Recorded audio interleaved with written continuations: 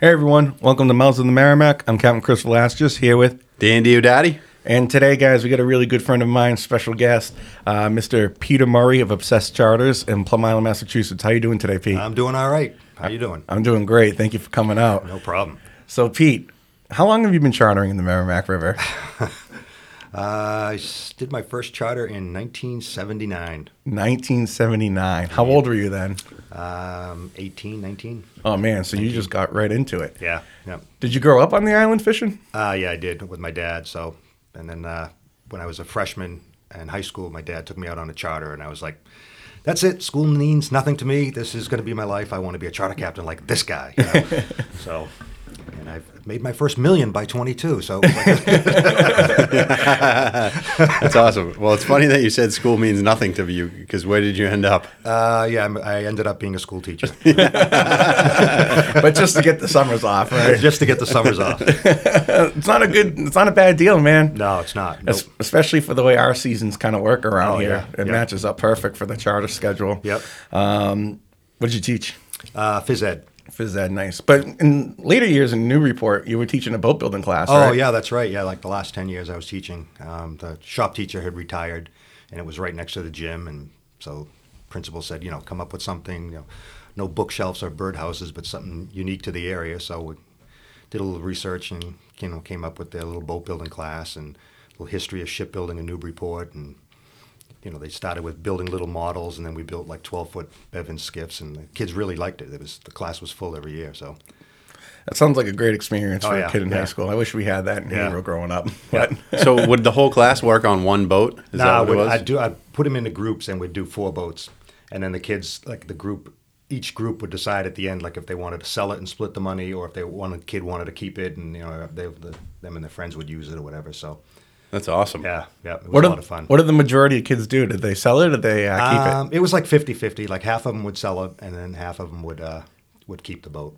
So every time I'm driving around to Newburyport, I still see a couple of them like in people's backyards and stuff. Like, oh, remember that one? Oh, I built that one. Oh, no kidding. Yeah. That's awesome. What an experience that must have been. That's really cool. Were the boats powered, or are they sailboats? Rowboats. But Rowboats. It would take up to like a 5 horsepower. Awesome. Yeah. We'd take them down and water test them down at the Cashman Park in May. And then we also, when the seniors graduated, I had like a couple weeks left, and the boats were already done by then. And I had a couple small lathes, and we started doing turn-in lures and everything. And I obviously have abundance of rod and reel, so I'd bring them in, and then same thing, we'd just walk down to Cashman Park and start casting stuff out and getting a few schoolies and stuff. So it's pretty nice. You had a whole crew of kids to get your charter season ready. Yeah. I'm sure you had them tying leaders and things like that. Oh, we did, yeah. All the time in study hall, I had the whole assembly line going. Now, Pete, so you've been fishing since 1979. And you and I have been pretty good friends now for about, it's probably close to 20 years. Oh, yeah. Yeah. So me and Pete have had a lot of conversations about what things were like back in the day. And it seems like the whole fishing that you guys used to do back then is completely different than what we do now. Oh, yeah, it's changed a lot. Yeah. When I first got into it, the the striper population had just bottomed out. It was all bluefish, and if you caught 15, 20 stripers a summer, you were like the top hook of the river. No kidding. Yeah. There was some big fish around, but very few. Yeah. So were you able to get bluefish kind of all summer long, or was it really even like early June to July? Yeah, they would come in June and stay till end of September. You would get them all the way up in Amesbury in the river. Yeah, that's kind of like one thing I remember you telling me is like up by the the Route 1 bridge, you guys used to troll bluefish up there during the summer. Yeah. That is absolutely wild. Yeah, when it was all pogies and stuff back then too. And when we first started fishing, there was like none of the boats were really equipped with like live wells or anything like that. It was like, you just took like a bucket and threw some in and just kept changing some water just to keep them going, Yeah. So without the live, because we're so predominantly live bait fishing now, what were you guys doing back then? Trolling a lot of the big wooden plugs like Goo Goo Eyes. Was the big one, and then a bunch of Rapalas and Rebels. Have you done that recently at all? Ever tried it? I've dip my hand into it every once in a while, but Yeah. it just seems to be like, whatever else is going on, they're hitting it, and that thing's just out there swimming. Like, what the hell's this? It's almost like they learn what's going on over the We years. saw that 30 or 40 years ago. We're not falling for it again. And then, geez, back then when you started chartering, there couldn't have been many other guides out there. No, Right? Not no, like today. no. There's a ton of them out I there. got a whopping $75 for my first trip. No kidding. Yeah. Well, with today's gas prices, you're not even making it off the dock. No, not at all. Well, I'm sure that just fishing platforms on boats have changed dramatically since then too. So what was your first boat like? I had a 19-foot Aquasport center console. Okay. Yeah. And, I think it was How would you compare it to the fishability of your boat today? well, I've kind of gone full circle. I'm back in a center console again now. I can't even count how many boats I've had since then. Pete, you can't even count how many boats you have now. Now, I haven't. I'm not called Obsessed Charters for no reason, but we have, I think, eight or nine boats in my yard right now. It's kind of a mini boat yard. It makes my wife very happy. But yeah, I've had like up to 28, 30-foot boats, and I'm back at a 25-footer. It seems to be like the right size. Yeah, I agree. For our area, anything between like 23 and 26 for how we fish and what we do is kind of the wheelhouse. Oh, yeah. Yeah, you can kind of go offshore. You can stay inside. It's fuel efficient. Plenty of room for 4 to 6 guys. Especially your boat's huge. Oh, yeah. The 25 Parker with that wide beam.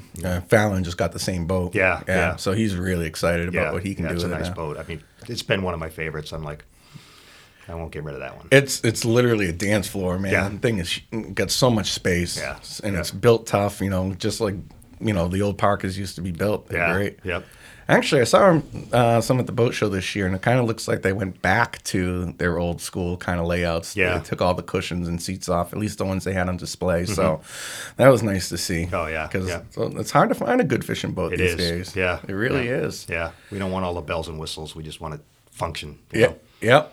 I know. Just the simpler the better. Yeah. Yeah. And I know we've had a couple podcasts so far where we've talked about like people's electronics and things they have on the boat, and then now we got What are electronics again? Pete Murray is the ultimate sight fisherman when it comes to using electronics. Can I tell the story about your mooring ball? Sure. So, back when I first got my Parker, I got a new side scan unit on it, and we had a big storm over the winter. And Pete used to keep his boat on a mooring, and the storm blew the mooring ball off, right? Yeah. And so he calls me up one day. I was working in Newburyport at the time. And he goes, "Hey, get your fancy schmancy electronics and let's go find my mooring block." I'm like, "Oh, God, we're going to be out here all day."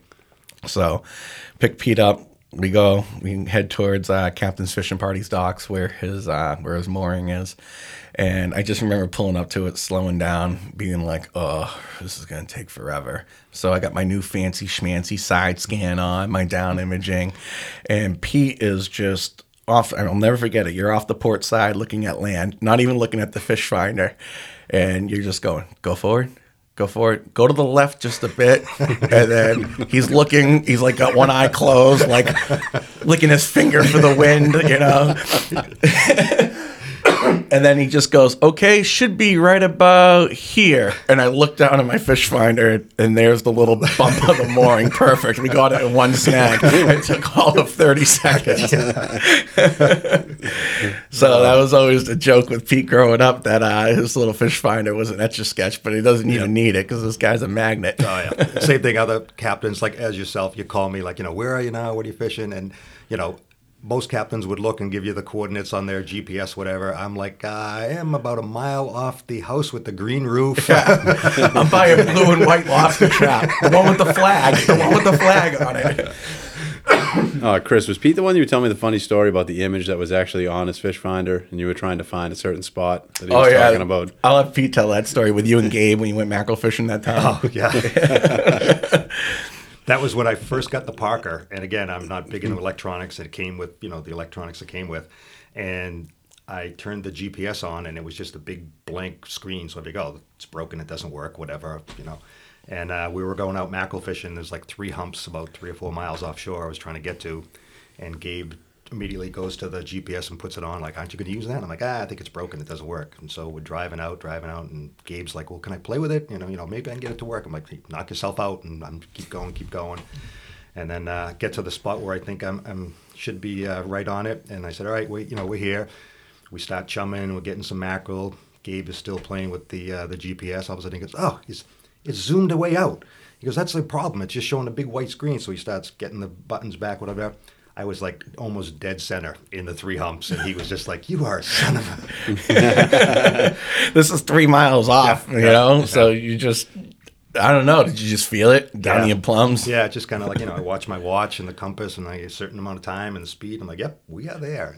Old school, man. Yeah. Old school. That's awesome. Yeah, we don't have the what was it? At Salisbury Beach there on the way back in. You used to be able to see the roller coaster, from offshore. So that's gone, but yeah, you got the water tower. So. You got the water tower. You got the you got the little the stands where the lifeguards go. You got colossus with different colors on top, But when you head east, you don't really see that much. So what are you currently running for boats for your charter business? We were running 3 boats. The Parker, we have a 25-foot privateer that Paul runs, and we had a 20-foot Mako. And then last year we cut back to just the 2 boats. Now we're doing the privateer and the Parker. Yeah, and the privateer is a special boat to you too, right? Yeah, yep. Actually, I had one for, years when the kids were little, when I was chartering that. And then sold it like all my other boats, and then regretted it, a day later. And then got a chance to buy one probably about 7 or 8 years ago now. So we picked it up, and Paul's been running that one ever since. So yeah. So Paul's your son, who also runs charters together with you guys. You guys have been a team now for about because he started chartering young too. 18, he's my age. Right in high school. Yep. Yeah, so he's been doing it for his license when he was a senior in high school. Yeah, 15 years. Yeah. Great guy. Wish he was able to make it tonight. Yep. Well, we'll get him another day for sure. But so how'd you said you fished with your dad on the island. You went on. Do you remember the guy you went on a charter with that first time? Yep. It was Bill Verrier of the Chum Slick. Ooh, the Chum Slick. Yep. Nice. Where was he docked out of? I can't even imagine. The whole infrastructure of the river back then must have been different, where the docks were and things like that. He was out of Hilton's, but he used to pick a lot of his customers up right where there's a little creek heading towards Plum Island. It's Bob Lobster's there now. That used to be a tackle shop. Oh, really? Yeah, no kidding. Yeah. And he had pulled in there, and there was like a little dock he'd walk like down. behind Woodbridge Island? Like that area? No, well, Bob Lobster is on going down the turnpike. Yeah. There's that little cove, and there's they used to build like old wooden skiffs and lobster boats in that shack that's up on stilts. He'd pull right in there. Oh, really neat. I never knew that. Yeah. Well, we got the right guy here. I mean, you used to talk about the shipbuilding and stuff like that in Newburyport. Yep. I want to put you on the spot. This is why I kind of wanted you here to talk about some of the history of the Merrimack. That guys like me, me and Dan, we're 35, 36 years old. And, back then it was totally different. Mm-hmm. What do you got? Tell us a little bit about the history of Newburyport. What do you got? It was a big shipbuilding place, right? Oh, yeah. They built all the clipper ships for the privateers back in the day, all up and down the river. And then obviously Lowell's Boat Shop came into play, and they were building the dories that the Gloucester fishermen would use offshore. So now, somebody was telling me, and I believe it's true, maybe you can corroborate this, but they used to cut the timber down up in New Hampshire and just kind of send the trees down the river. Yeah. And then if you look on not Woodbridge, but like Carr Island and Deer Island, there are like man-made stone structures. And I heard they used to float and put the wood up onto the island, and then that's where they would work on it there and then keep sending it downriver. Yeah. Yep. Yeah, that's true. I've heard that too. That's wild. So what kind of they built clipper ships, right? Clipper ships, yeah. So what's the difference between a clipper ship and like a schooner or something like that? Any idea? Those are sailboats. Yeah, probably more mass than the clipper ship. Maybe. Yeah. How big did those ships get? Do you know? I have no idea. I don't know. Right. So, cool. All right, so being a charter captain starting in 1979, obviously the river must look a lot different today than it did then. How would you compare to in boat traffic? Like, how do you think the numbers compare?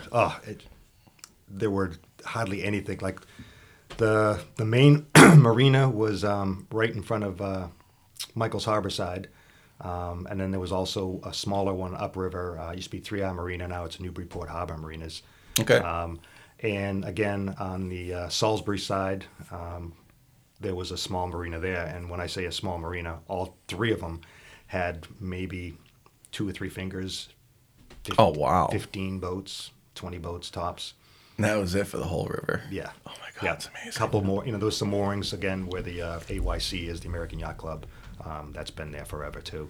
But that was it. There was like hardly any boat traffic. Yeah, and it wasn't like a lot of people trailered back then either, right? Yeah. No. So. And back then we had like the Aquasport. It was $300 for the season for a slip. Oh my Up God. at 3R. Wow. Wow. How times have changed. Yeah. Now that won't even get you a tank of gas. I know. Not even close. Oh, man. So, all right. So you are now on Plum Island, which is awesome. Mm-hmm. You can eliminate that whole 2 or 3 mile stretch going from Newburyport out to the river. Yep. How did you end up there? I've known the family, the Charleses, that have the party boat business down there for years. And I had actually a couple of the kids when I first started teaching at Georgetown were in my class. And so I'd stop by every once in a while, like on my way in from fishing at the dock, just to say hi. And then one day they said, we have this extra mooring down here we don't use anymore. If you want to come down from over town, you're more than welcome to use it. I'm like, I'll think about it and talk to my wife about it. And went home, talked to my wife, and she goes, think about it. Yes. It's a no-brainer. Do it. Go for it. So Mary Lee's a rock star. yeah, so we ended up down there and, never looked back. First probably 5 years I was on a mooring. And then finally we built a little finger of our own that we put on the end of the dock. So we have the boats right there. That's awesome. And I mean, aside from Captain's fishing parties, you are the only charter business running out of Plum Island. Yeah, yep. Yeah. Yeah, right. Everyone goes out of Newburyport or Salisbury. Mm-hmm. Yeah. I mean, we get Shanghaied, which is, extra help on the party boats, quite often. They'll have an afternoon trip and they're, have a lot of extra people and they're short of mate. We hop on and we bartend some of the river cruises at night, things like that. But it's fun. Yeah, it's a good time. It's a good environment. That's how I met you. Yeah, When I started working there, working deck, and you were right on the dock with me, and as a young aspiring charter captain, I mean, you were my mentor, man. Like guys like Pete and Scott McGuire and Gary Morin, Matty Abel. I mean, you guys were really great to me growing up and kind of teaching me the ropes of how to fish, how to be safe.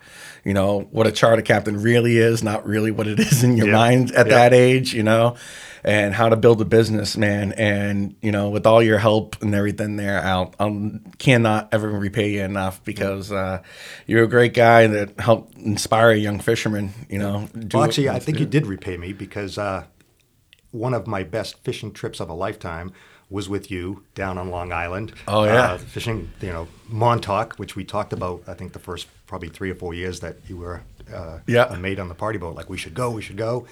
And then one day I get a call from Chris and, what are you doing this weekend? I said, no, nothing. Why? He goes, well, we're going to fish Montauk. I'm like, oh, did you get a hotel? He goes, no, my college roommate has a place there. We're going to stay with him. I'm like, okay, I'm in. And then I said, well, we're going to charter a boat. No, he's got a boat. He's going to take us fishing. I'm like, okay. So I took my youngest son, Michael.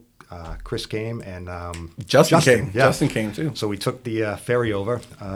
Michael was probably, I think he was like 18 then. So we had a couple beers on the ferry, and then Michael was going to be our designated driver. What didn't we have on the ferry? What was the biggest disappointment? No pretzels, damn it. I wanted the pretzel. the pretzels coming and going, ferry. they were out of pretzels.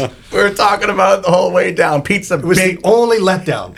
Pete's a big pretzel stick guy on the boat. So I go, I got something for you, man. The pretzels on these ferries are amazing. We were talking about the whole ride. We get there, no pretzels. Was that the submarine day, too, when that submarine came up? Was that with you? Our cell phones shut down? Oh, that was when I was on the ferry with Michael when I bought the Parker down there, and the submarine ccame up. Okay. Yeah. So that actually happened to me another time then on that ferry, Yeah. where they give you an announcement over the thing and say, hey, Yep. you're going to lose cell phone service for a little bit. We have a submarine breaching. Yeah.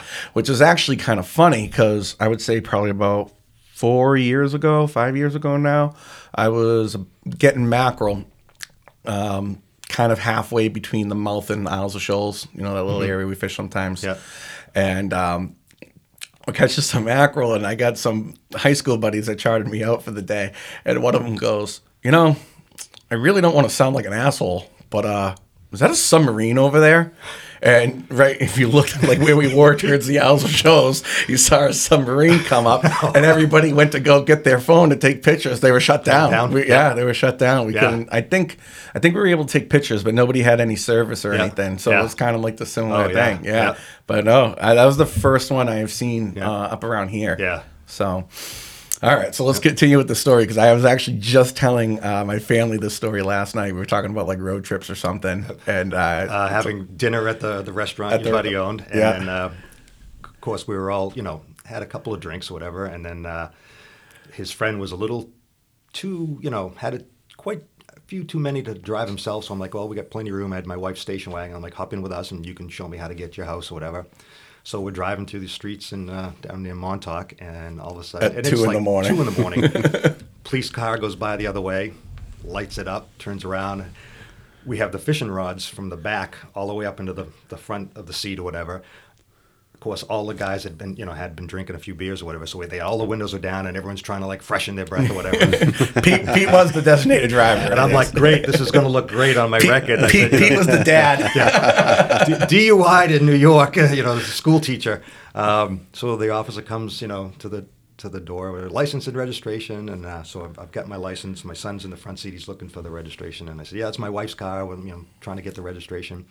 So the cop, he's kind of like, Barney Fife type thing, and he's leaning in, and he sees the rods, and he's looking at us, and he's like, "Do you have any reason why I pulled you over?" And I was like, "Well, I don't think I was speeding." He goes, "Well, you got a headlight out." I said, "Oh, I do." I said, "Well, again, it's my wife's car," and he's looking at it, and he goes, "You down here with the family to do a little fishing?" And I'm like, "Yes, I am, officer." And he goes, "Well," hands me the license back, never got the registration. He goes, "Well, get that light taken care of, and good luck fishing tomorrow." We sat there for like 5 minutes after he left. So if you're going to go out to the bars, have a few fishing poles in the back. There was probably 40 rods in the back there. No nuts. Montauk's a special place, man. Oh, yeah. One of my favorite things about there is the community, because like I remember where Richie's dock was. Used to be at Star Island, I think, at the time. And he's at someplace else now. He's got a new boat. He doesn't have the Viking anymore. Yep. He's got a 30-foot sailfish, a 33-foot sailfish or something. That was the other great thing, too. I'm thinking we're going to go fishing. It's going to be like a 22-foot center console, whatever. We get down there. It's like this 43-foot Viking sport fisherman with granite countertops. We were watching college football on a large screen TV. We were watching the Patriots game on their fish finder. That's right. And this is probably back like 2010, maybe 2012. Yeah. Like that stuff was just coming out, so that was really cool. Oh yeah. And that was we went togging, right? We went blackfishing. Yeah. And we got to go together to Rhode Island next year, next October. Yeah. That place is ridiculous for tog. But yeah, it's just but the environment down there. You go to the bait shop, at like 5 a.m. Across the street is the bagel shop, and the bagel shop has a line out the door of all the fishermen, and the bagels down there are just the best. The flagels. Every time I go, it's a flat bagel. They're unbelievable. And man, we did pretty good, right? We got some tog. Did we do any bass fishing? We did the next day. We had a couple hookups, but we never got anything to the boat. Yeah. We still had a great time. I remember it being super windy when we were down there. Yeah. It was a little rough. And then I remember our drive back. So when you go to Long Island for us, it's always like a 6-hour journey between the ferry and everything. Get to Richie's house, but that ride home when you come back to Massachusetts on the ferry, it's when it starts getting real. Like you're back to real life. And we're in the car, and Pete goes, "Oh, I don't want to go back to work tomorrow." I go, "Yeah, me either." I think it was like a first year teaching. And Pete goes, "I'm playing volleyball. It's not that bad."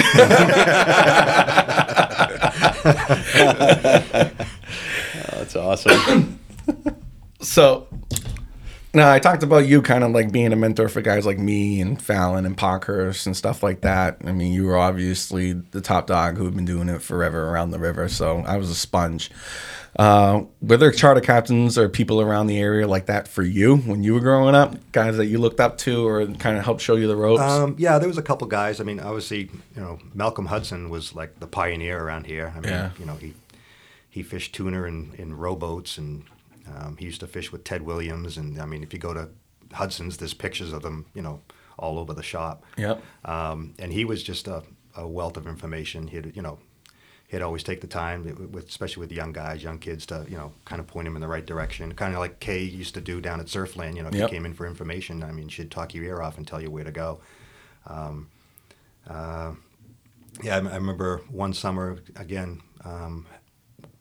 Working for Malcolm, doing some sand deals at like 4 or 5 in the morning. Ooh, I remember watching people do those when I was younger. Yeah, no one does it anymore. No, I was like 120 pounds wet, and trying to pull those nets in at 5 in the morning. So your legs and your chest were red. How did it work? How would you go do the sand dealing? He'd pull up with the boat, and then we had a rowboat, and we'd row it out and make like a big circle, like usually in the cove there, where the old Coast Guard station used to be inside the mouth. And then you just pull the nets from shore. You're standing in the water and pulling the nets in. And Malcolm wasn't much bigger than we were, and he'd be, standing in the boat of the skiff yelling at us, pull, pull. It's like we were getting pulled back in with the weight of it. But and we'd get a few dollars just so we could go put gas in the boat and go out and buy, get some bait. And I remember when I first started fishing the area, when we used to get chum for mackerel, it actually used to be sand eel chum. Sand eel chum, yeah. Yeah, and it was the best. Mm-hmm. And they don't make it anymore. No. Yeah, because I think there's only a few permits that are allowed. A few people have permits to do it. And I think Hudson's and Surfland and maybe Robbie Yeoman's, I think, are the other ones that had it, at least at the time from what I heard. So it's pretty cool. Speaking of sand eels, it seems like this year there was a little bit more than there had been. I feel like they've been kind of not around as prevalent the last few years. No, because I know Eric Fern, same thing. He tried doing the sand eel thing for a while, and it was like, again, they were gone. They were non-existent. Yeah.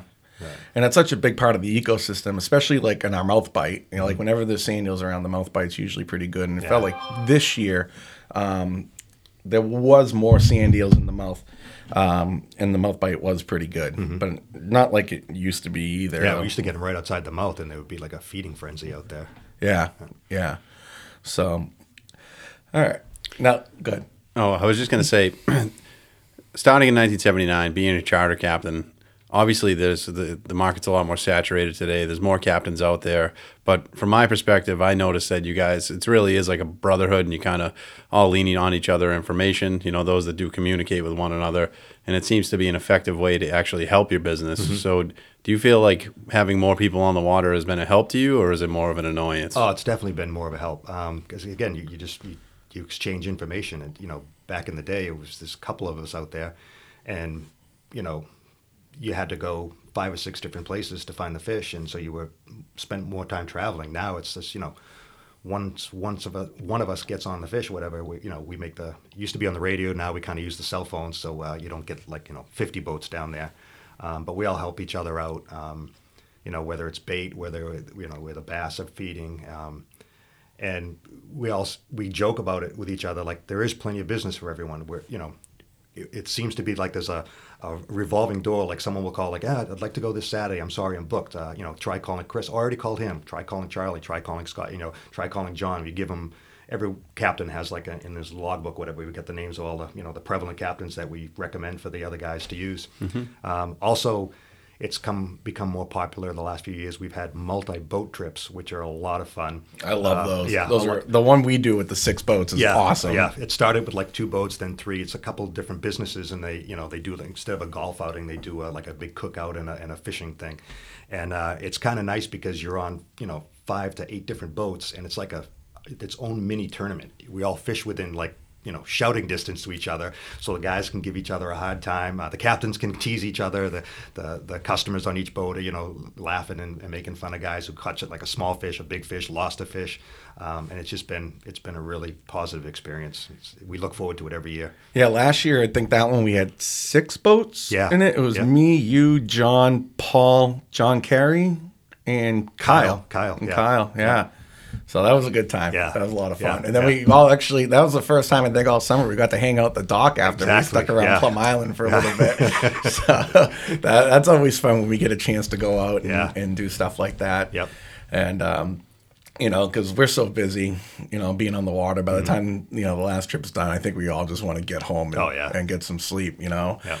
Like I said, I'd love to do this year round. I think of it all the time. Like, now I'm retired from teaching, and I was like, well, maybe I should go south and do it in the winter. But, usually by October, and thankfully my wife reminds me every year when I start to get that idea, like, oh, I'm going to go fish, North Carolina and charter down there for 3 months. You hate it by the time October comes around. You're like dead. You look like a zombie. Like, it's kind of a nice break up here that we have it from May to like October, and then it's kind of like you kind of put things away and you take a break from it and regroup, and then. Well, I think that's another aspect of it too, is just that we do have that short 6-month season. So, and especially in that time frame when school's out, when the weather's good and the fishing's good, we got June, July, August where we're really grinding, like really grinding. 2 trips a day every day, sometimes 3 trips. Bad weather, hot days, current, boat issues, equipment issues. Like, it's just always something. And then by the time October comes around, it's dark and cold and you're just fried. You realize your life's been on autopilot for a month. You got a pile of clothes. You haven't eaten anything but Wendy's in a month and a half. To someone that's not a charter captain, I can see how, you're not going to get the full understanding of what it is to be a charter captain, because the rod and reel that someone might use 6 times in a season, you guys are using hundreds of times in a season. Oh, yeah. Your boat, you're not putting 50 hours on in a season. You're putting 500 to 800 hours on in a season. And just like the maintenance aspect of it alone seems like it could be a pretty costly headache. Oh, yeah. Like everyone, I mean, Chris, I'm sure experiences the same thing. The typical group, they come down and you're out there fishing with them and talking and entertaining them. And they're always like, you have a dream job. Like, this has got to be, like, I would love to do this. And I'm like, yeah, you're on my boat 4 to 6 hours. You come down, the boat's clean, it's ready to go, the gear's all set to go. Then you leave and you go to your restaurant and you have your, dinner and you have a few beers and you look at the pictures of the day.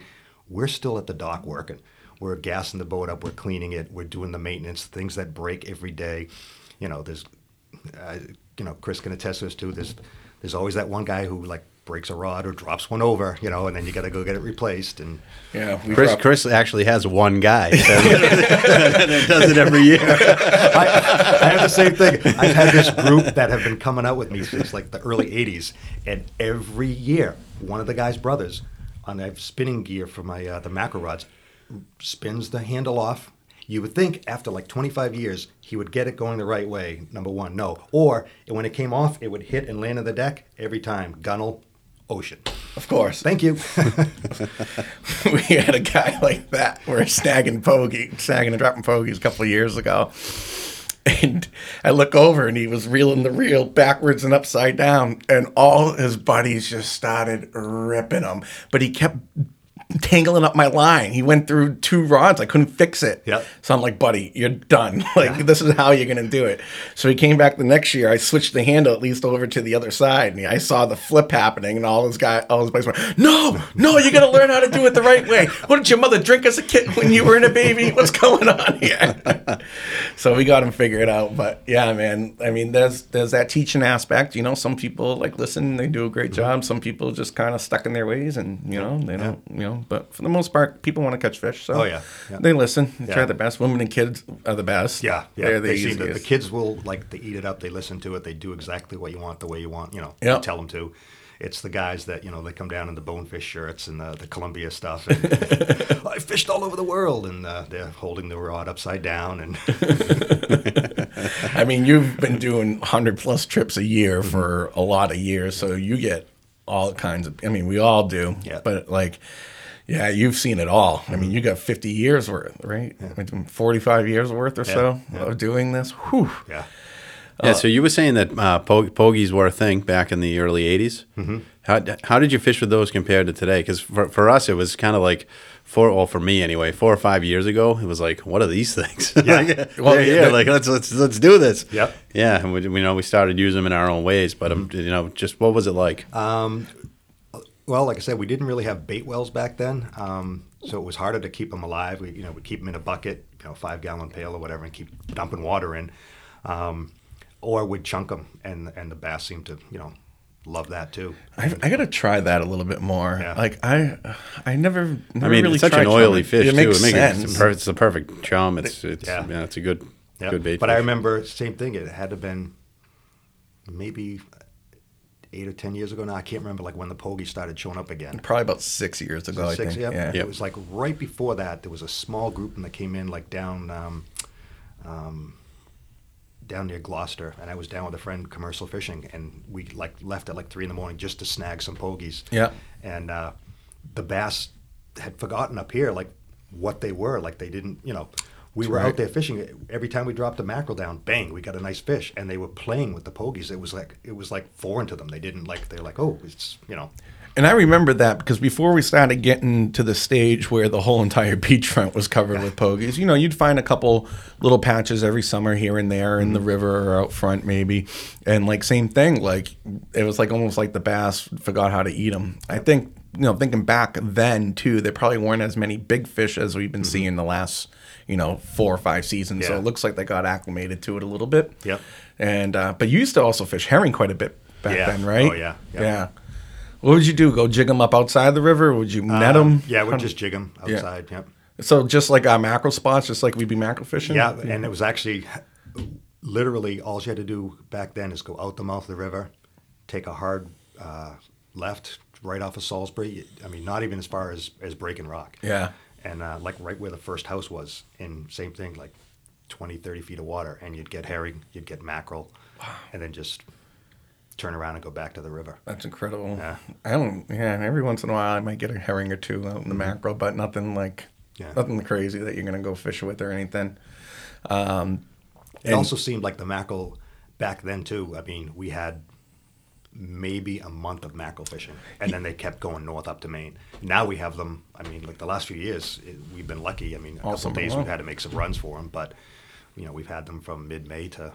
I mean, they were getting them in October when we were pulling the boats out. So we were getting them in like late August in like 20 feet of water out the beach. Yeah. I mean, this year the mackerel were spread out in our area all over the place. Like I fish for mackerel. Normally we all kind of either go straight or to the north, but I fished for mackerel a lot in front of Plum Island this year, which was new to me. Yeah. Yeah. That's where I got on them kind of early, and I was sticking around there, and we were finding some new spots and things like that. Things that always look good on a chart, but you just never. You know what it's like. That mental thing. You know the north part so well. Yep. You're afraid to try something else. Yeah, when you're on the clock, you definitely are, for sure. Yep. But again, that's where the network kind of comes. You and a buddy can go split in different directions. I know John and I do that a lot in the morning, and Mike and I do it a lot early. Yeah. We're still young and stupid, leaving at 5 a.m. You have a nice little 8 a.m. leave time most of the time. I wish I could get some of my customers to come earlier. I mean, I'd love to do like a 6:30, 7 o'clock start. Yeah. But and like you said, then you're done at like 11, and then do the second trip, and you're still done at like 3 or 4. Yeah. So you have a little bit of the afternoon, but yeah. Yeah, sometimes when you have like that 6 hour in the morning, I know for you leaving at 7 or 8, you do the 6 hour, and then if you get another 4 or another 6, you're on the water pretty much from 8 a.m. to 8 p.m., 7 p.m. Yeah. That's not including cleaning the boat and right. putting everything on Instagram, all your social media, answering emails, phone calls, all I that. use an Etch-a-Sketch for that. So it's You sum it up. that's my computer. Actually, you were kind of a fish finder when you first started when you were younger. You were your own fish finder. Yep, I had a guy that he took me and my cousin out there, and like I said, this was before they had any kind of like the technology we have nowadays. We had some masks and snorkels and a rope, and he just kind of towed us around Badger's Rocks, and we had to give him the thumbs up, like a rock, a fist for a rock or whatever, and he was just, charting it all on a paper chart. So he's just driving in the river. Yep, just towing us around. With you guys just with the rope, with the mask. We see something, hold on, You can see the rocks down there? Yeah. Even with the mud and dark, water being dark? It was a little cleaner back then. Yeah. We've had some issues the last few years, to say the least, with what's been coming down the river, and I think that's kind of affected the fishing a lot too. But, yeah. I think last year we just had so much rain all through June and July. Like the Mississippi River. It was mud. Yeah. It was mud, all that fresh water. Yeah. Couldn't keep a mackerel alive too long. No. It was tough, and then there was not as many pogies around. Yeah, it was wild to see the aerial shots of the mouth with it spilling into the ocean. You just see the big cloud, see it silt. miles and miles out. Yeah. Yep. Yeah, I mean, it was going like on low tide. The tide line was halfway down the island of brown water. Yeah. It was crazy. It reminds me of Willy Wonka and the Chocolate Factory. Augustus Gloop.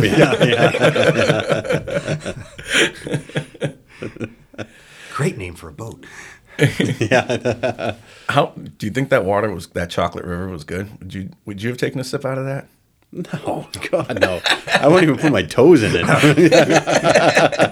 Oh, man. I don't know. I just think about when I was a kid, being on my dad's boat, being up in Amesbury at the sandbar, ripping around in a tube, swimming in the river, thinking nothing of it. I don't feel the same way about it anymore, unfortunately. Sometimes when I do go upriver and I see everyone at the sandbar, and I'm like, oh, when that tide starts coming in, is that really where you want to be right now? I can think of like 7 other places I'd rather throw an anchor.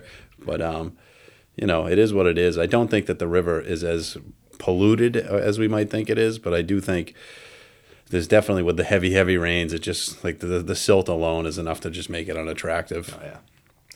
Yeah, well, the good thing is there's a couple organizations now that are starting to make some progress to ensure some, legal issues and things like that, keeping things clean. So, hopefully in the next few years we just keep getting this river cleaner and more sustainable. And, look at Boston Harbor had that situation with their flounder fishery, right? Mm-hmm. Boston Harbor was always a big flounder fishery, and then it was too polluted, and they got their act together and cleaned it up. Now it's back better than it's ever been. Yep.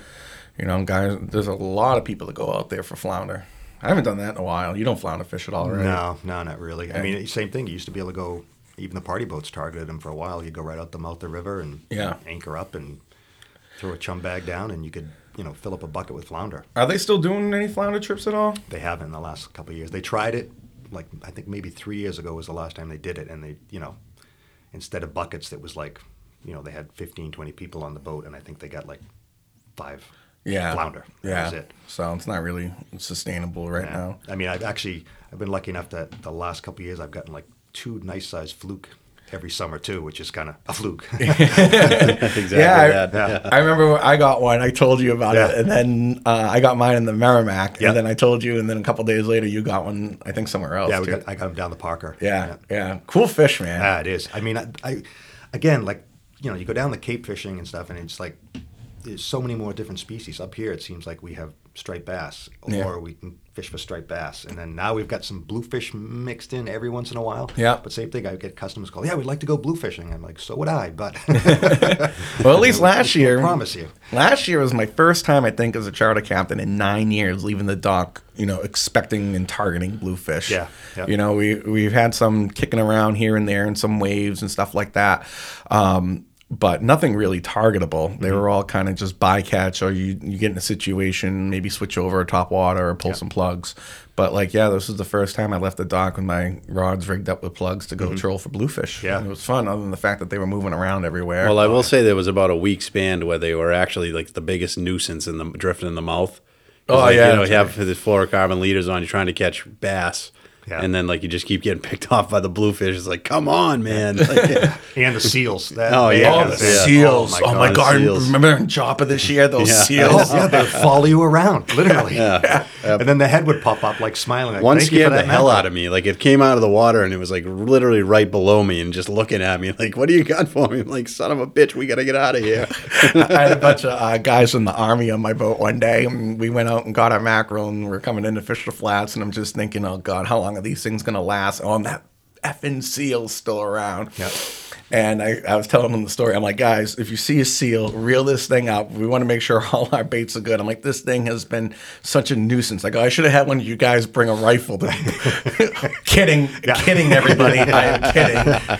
But what I'm not kidding about is one of the guys on the boat was one of my roommates from college. And he goes, oh, all right, I'll take care of it. Whips into his bag and pulls out a pistol. I'm like, Steve, what are you doing?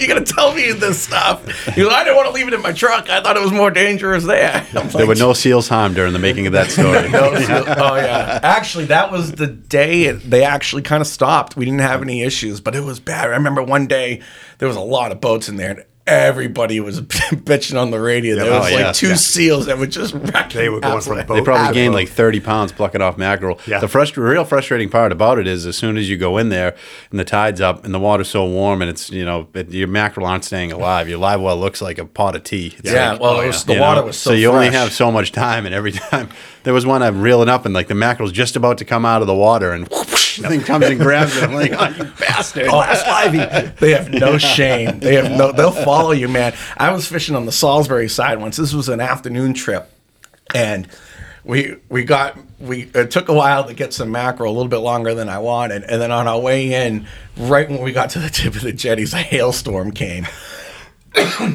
So we pulled into Captain's and ran up into the little hut, let the rainstorm kind of pass, and went back out there. I'm like, all right, let's go do this. So we ended up going over to the Salisbury Flat to start, and we get lines out, and boom, seal, yep. Right?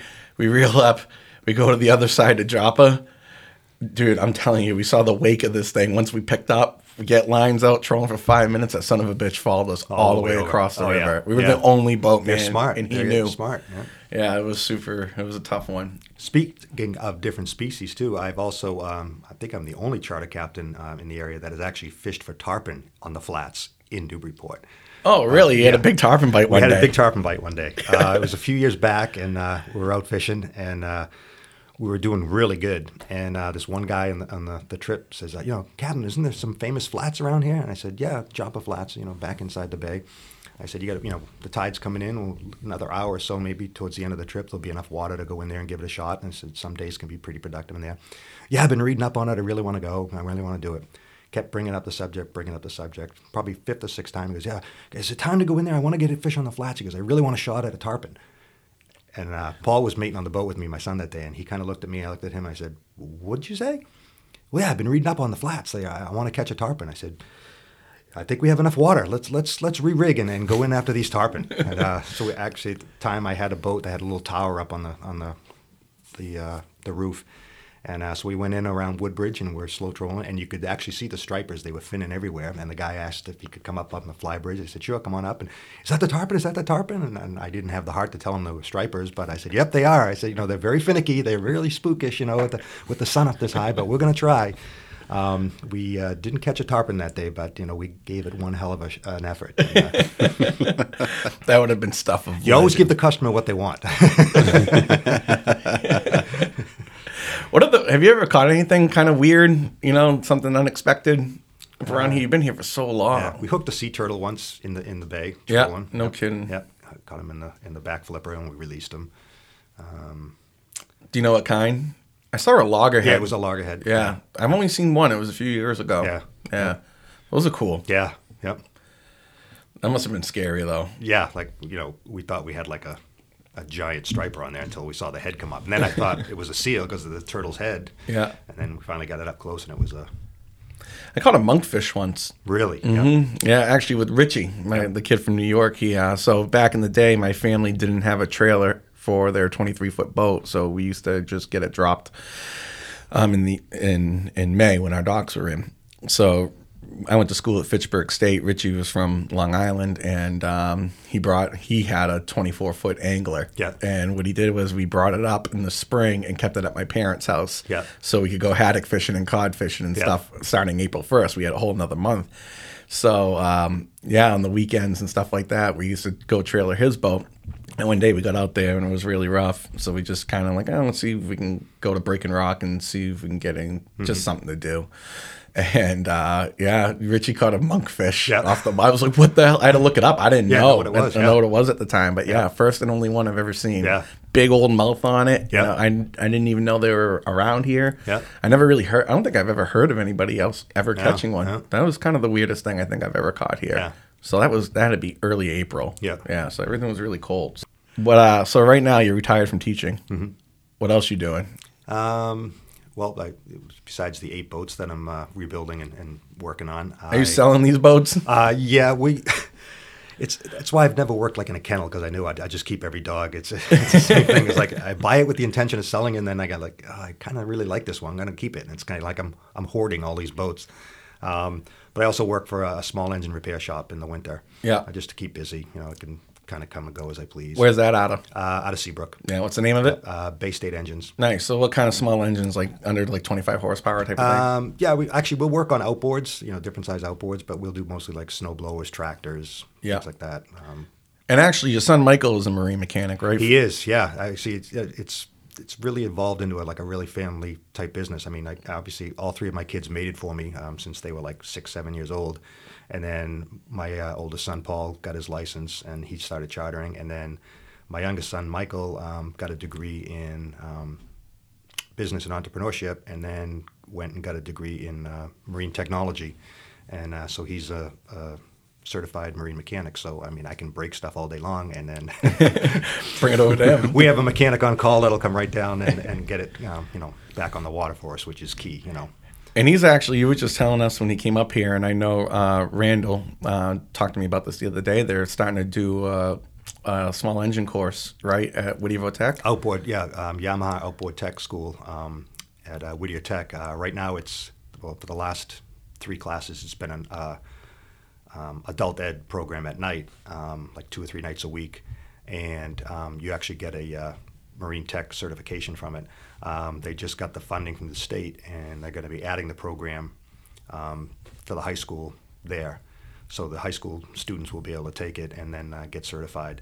There is a huge need for it. As you know, around this area, it used to be just down south, but I mean, the boating industry has grown phenomenal, the last 20 years, and there's not enough technicians to keep the boats serviced and get the people back in the water. Yeah, man, it's hard. If something goes wrong, it's really hard to find somebody A, who's good, B, and available. Mm-hmm. It's like that old thing. You can either have it cheap, quick, or done right. Yeah, pick two. Yeah.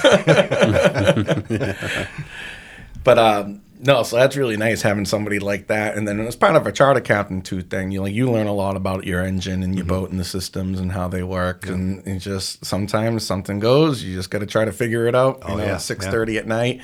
I know you and I always have this dance during the springtime where we keep bumping into each other, sometimes 2 or 3 times in the same day at West Marine or Hudson's or something like that. Yep. You always got that one screw that's a little off, or then you strip one and you got to deal with that. And you're back and forth, and go all the way up there. They don't have the part, then somebody else does, and you got to get creative. Yep. It's always fun. Yeah. Dan, as a first year, had his first year with the boat. He gets to experience that great time of year of getting your boat ready for the first time this year. There's nothing quite like bottom painting either. It's just it's really it's a joy. My big thing is waxing the interior, man. That's one thing, it beats me up. That's the one that I am not a fan of. Yeah. Painting's not too bad. Yeah. Well, when I used to work at Hudson's painting boat bottoms, doing that every day all summer long. Yeah. Doing one boat is nothing. No. Doing multiple in 100-degree days. Yeah. Yeah. No, thank you. No. No, thank you. So when do you think your first fish is going to be this year? You're going to call it. So every year there's a little competition between Pete and Scott. All right. It's been going on for years now, right? Yeah. Who And gets actually, the first we one? had an advantage for a few years because Scott was going down to visit his grandkids in Florida. So we had like that 1 week window that, Chris and I would fish it hard just so we could, send him a picture down in Florida while he was down there catching, some species down in Florida. We'd show him the striped bass. But so, yeah, it's usually sometime in May, the first week or so in May. Yeah. We can find one. I know there's more and more holdovers, so Yeah. we always have a chance of lucking into one of those. But I always find in the springtime it's kind of funny, like, in that early week of May, you might catch like 1 or 2, and it's not quite there yet. You catch, but you get angry. You're like, yes, it's like gas prices. You're paying $4 a gallon one day, and the next day it's $4.67. You're like, whoa, they're here. It's the same with I the thought bass. about uncovering the boat and bringing it to the gas station. doing it now, just getting it over with. Yep. It's probably not a bad idea. But that's what it's always like. You get that first one, you get really excited, but then it kind of not quite doesn't pick Yeah, up. you keep searching. It's searching. Yeah, you get searching. 2, then you get 5 the next day, then all of a sudden, Birds one are time, everywhere, and they're all over the place, and yeah. and you don't know if you don't go. You just got to be right. out there until it happens. Oh, yeah. Yep. But it's not fair. There's competition. I'm at a wicked disadvantage because you and Scott are now both available to fish during the day. Yeah, that was all. Like when I was teaching, and I also coached softball in the spring, and it was just the bane of my existence to see a couple of these guys, and they would make it a point. I mean, we practiced and played right at Cashman Park, right on the water. Oh, so I could see these guys coming by, funny. and then like my phone would beep, and it was them. Like, oh, you're lucky you're coaching today, and you taught in school because it was terrible. There was no wind. It was flat, calm, and we only got like 6 keepers, in an hour. It was terrible fishing. So, stick with the softball. The worst was when, I used to go on the 8th grade field trip to D.C., and that was usually like Memorial Day, first week of June, one of those weeks. And I'd be on the bus to D.C. at like 8 in the morning. I've been there since Looking 5. at Facebook pictures. And then, no, you assholes would text me. How's the bus ride? And there's Pete with like a 30-inch fish. First keeper of the year. I'm like, it was brutal. All the kids would be like, Mr. V, I'd be, don't talk to me. Don't talk to me. I got to think about this for a minute. That's funny. Very upset. But that's what it's about, man. It's always that good little competition, friendly competition. And the schooly stuff is fun as hell, man. Especially for guys like us. We've been itching all year to get out. Yeah. And, just something light, something fun, and brings up hope, Yeah. Brings up hope coming up. Yep. And what are you fishing usually that time of year? A lot of soft plastics, light spinning gear. Yeah. I'm actually, I've again, you got to look for something to do in the winter, and so we're down to Surfland one of the weekends they're open, looking at the Penn Squall, the low profile reels. I think I'm going to get one just to play with. And I was thinking of getting one this year too. They're making a huge wave in like down south, like a lot of the sea bass fishing and stuff like that. I know guys that are using like the bait casters to fish for tarpon and stuff like that. So it's just another little thing to try to master. Oh yeah, another arrow in the quiver, so to say. Yep. But so I actually went to Surfland the other day, and I had talked to you about it, so I played around with that a little bit. No, it seems really neat, man. Oh yeah. I got a rod that I'm building that actually I probably might want to go. Good for it. Yeah. It was a little bit lighter than I wanted it to be. Yeah. So I'm still debating if I want to make it a spinner or do a little because we need more rods and reels. We do. We never have enough. 6,000 isn't enough. No. Chris, it's funny that you haven't put any guides on that blank yet because I'm actually kind of the same way. I get a blank and I will just literally play with it for 2 months before I decide what I actually want to do with it. Oh yeah. Yeah. And then once you have your reel picked out, it kind of starts there. Yeah, well, most of the time when I'm rod building, it's something for very specific. And this time, I didn't have the blank to kind of play with, so I ordered it based on specs, and it was just a little bit light for what I wanted it to be. I wish I got the next size up, but I feel like it's going to be good use for other things. Maybe not for a lot of things I do up here, but for times when I travel and go down south and do the tog and black sea bass type of thing. So but. No, it's fun. I just built a set of mackerel rods, and again, if anyone gets in, you can check out our blog on that. Mike's going to make another blog about the actual build, but it's a great thing to get started with. A couple mackerel rods, kill some time in the winter and get to fish it's something to do something. in the off season. Yeah. It keeps you connected. Yeah, and I feel like it's something that really anyone can do. It's some are more artistic than others, but at the same time, if you have some free time and you're willing to learn or teach yourself.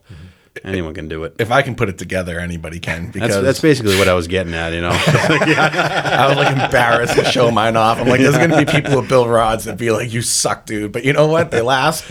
I haven't had any issues with them. It catches a fish. Yeah. It's a good rod.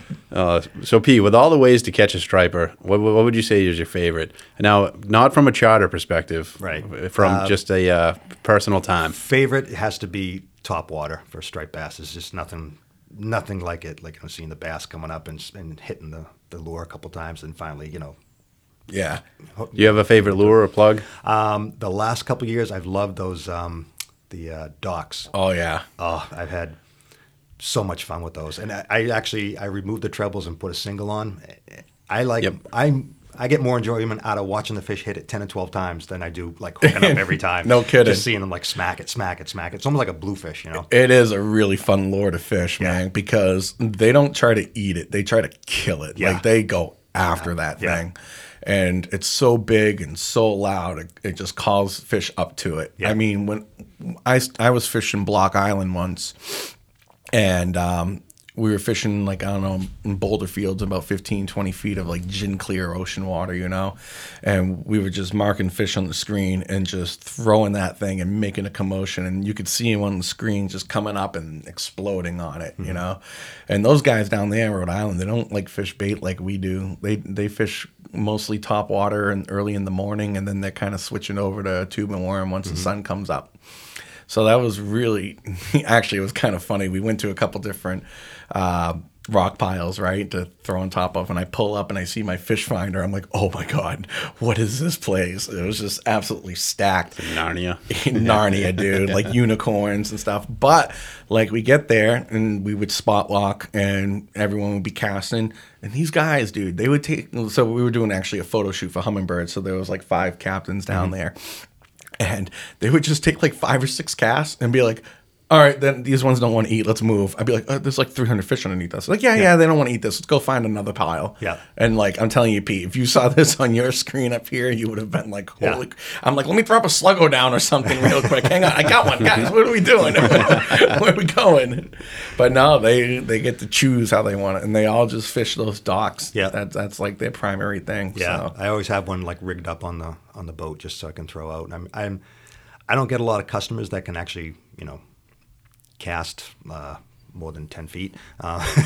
It's hard to it's hard to teach. We'll cast out and then let them reel it in, or like hook the fish and hand off the rod to them and stuff. Yeah.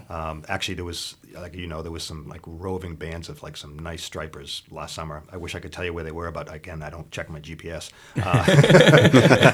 They were in the water. Perfect. I know that. Where were you catching them? Yeah. I don't know. I have no idea. No water. And I'm not lying, because I really have no clue where I am. It was off the Blue House, Pete. It was off the Blue House. Yeah.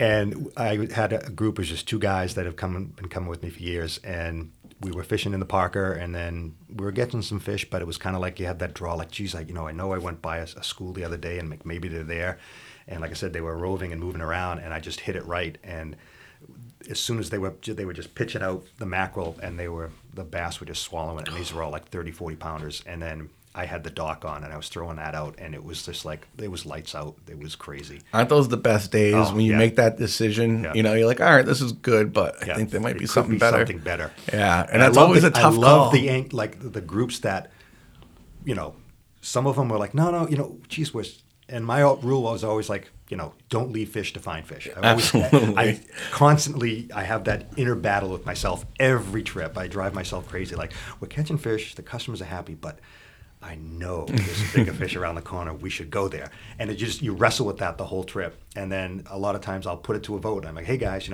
2 days ago I was over here and we did really well. I mean, I know we're catching fish here, but it's up to you. And, I'd say it's probably like 50-50. You'll get a group that like, yeah, let's go for it. They want to try. They're happy where they were, but like something new, something different. Let's give it a shot, Cap. In Captain we trust. And some days you look like a hero, and other days, you can always get the one guy, we should have stayed where we were. Yeah. Like, you agreed to it, bitch. But I'm just like, it's nothing definite, but, you get an opportunity to get, your profile pic. Yeah. And like I said, I've been doing this forever, and I still have butterflies and anxiety like the first week, the first couple trips. It's a new year, it's a fresh start. It's almost like teaching again. You got to refigure everything out. Yeah, and you're like, oh my God, am I going to catch fish? Am I going to find the fish? Is everything going to work out? And then you relax for a few days and you start getting into the groove. But then again, you start wrestling with yourself every trip, because it's your job to put these customers on fish. But again, we get so busy in the summer, we don't have time to actually go out on our own and try new things, and you don't want to experiment with them. But you're like, I know this might work. I want to give it a shot, but I don't want to risk. That's where I'm like, hey, you guys want an extra 20 minutes? Can we try something out? Yeah. Like, that's how I play it a lot of the time. Yep, and we'll do that too. It's like, our trips are like 8 to 12, and a lot of people, like I said, we're in a great spot where people call me on the phone like, well, it's a 4-hour trip. How long will we be fishing? I said, 4 hours. And they go, what do you mean? I said, well, we can have lines in the water within 5 minutes when we leave the dock. And then if the trip's over at noontime, we'll pull up the rods at noon and head back to the dock. But again, I'm a 63-year-old, 12-year-old kid. If the fish are biting, you can't go back. I'm not going anywhere. No. And they're having fun, and I'm having fun. It's kind of hard to say, all right, that's it, blow the whistle. We're heading back in. So it's So I got a funny thing that I just actually thought about sitting here and talking with you, Pete. I have been on your boat before. Mm-hmm. And I was on your boat the day that Chris ran out of gas. That's right. That's right. I knew you looked familiar with That was that. awesome. He had the brand new boat. He's cruising around like he's hot soup, like CCR's blasting. All of a sudden, it was Memorial Day, and we were having a blast, and just driving around, testing out the new boat. And it was a digital gauge, which had been new to me. And it looked like there was a voltage spike. Something happened with the voltage spike, and my gas gauge wasn't reading correctly, and we ran out of gas. But luckily, by the North Jetty, we just anchored up. Pete came to save the day, grabbed Dan off the boat. He ran downtown and got some gas, and it was. So that's a true testament to how you guys really do help each other out. Because you were even kind enough. I took it was either your truck or your son's truck to go get the gold fill up the tank. And then we got it done, but it could have been honestly a real pain in the ass without the help, your help. Well, we spent the day in the Bahamas. Even last summer too, Mike Fallon was out there and he was having issues. He couldn't shift it and everything, and it was like same thing. He said it on the radio, and it was probably I was there, you were there, Paul. Yeah.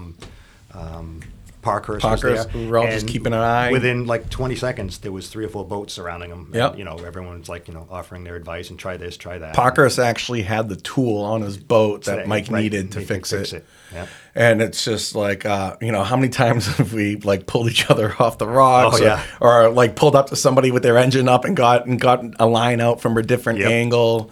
Or just, looking around for each other's moorings. I remember my first boat, my Sea Hunt, I couldn't get to my live well pump. It was a little porthole. Oh, that's right. And it was way out of reach. And I used to be like, Pete, you around? I'm coming off the island. He'd swing down, and I just used Pete's 6'3" arm to go in there and take it out. And, and then just helping out in the spring, a bunch of stuff. I know, like, John helps my father out with his Yamaha once in a while and things like that. And it's just it's a good community. Oh, yeah. It's a good community. And you got to. I know, Bob, I had an issue last year, and I had a bilge pump kind of go, and Bob came, helped me, and Parkhurst came like 40 miles an hour down through downtown because he heard it on the radio. And, everything was safe. It wasn't a big issue. But the fact that they just sprung to it, and, everybody's out there to hopefully take care of each other, too. Yeah, because we're out there every day. You're always going to, hopefully, but every once in a while an issue comes up, and like I said, it's good to know that this backup is close. And when an issue comes out, you get a good network of people that somebody's dealt with this before. Oh, yeah. You know what I mean? Yep. And like we call and bounce ideas off each other. How to rig it, how to fix it. What are some alternatives? So that's always I've learned more about boats and stuff like that from you guys than anyone could have ever imagined. Yep. And, which is good, too, because you get the mechanic side of you, too. You get the fishing aspect, the customer service aspect, and you're wearing a lot of hats. Yeah. There's a lot of hats out there. Yeah. So it's always good to have people who understand that. Yeah. Also a wildlife expert, because I do have an issue down there with raccoons finding their way into the cabin of the boat. It's happened twice now. Raccoons? Raccoons. In your boat? In the privateer. Some reason they love the cabin. All right, you got to talk about that. The first time it happened, it was probably like 4 years ago, and I had I was lucky. I had an early morning charter, and again, it was early in the season, and we were still doing a lot of top water plugging. And Paul had a tray of like some nice brand new plugs in the cabin of his boat. So customers were on my boat, and I said, "Hold on 1 minute, I'm just going to grab another thing of plugs just in case they've been working really good." And I opened the cabin door, and inside the cabin reaching, and all of a sudden I heard like a little growl, and there was like a 20-pound raccoon, pissed off, angry in the corner of the cabin. So I went flying out, shut the door, slammed the door shut, and the guys were like, "We saw you fall. What's going on there? You drinking in the morning?" I'm like, "No, there's a raccoon." They're like, "Yeah, right." I'm like, "Don't tell you, there's a big angry raccoon." Matter of fact, there's a raccoon in there. No, so I ended up, we did the trip, whatever, came back, and now I have to deal with this angry, pissed off raccoon. So you took a trip on the other boat? On the other boat with the raccoon still in the cabin. And then came back, and a friend of mine has a have-a-heart trap. Actually, I called some wildlife experts. And one guy, sorry to interrupt you.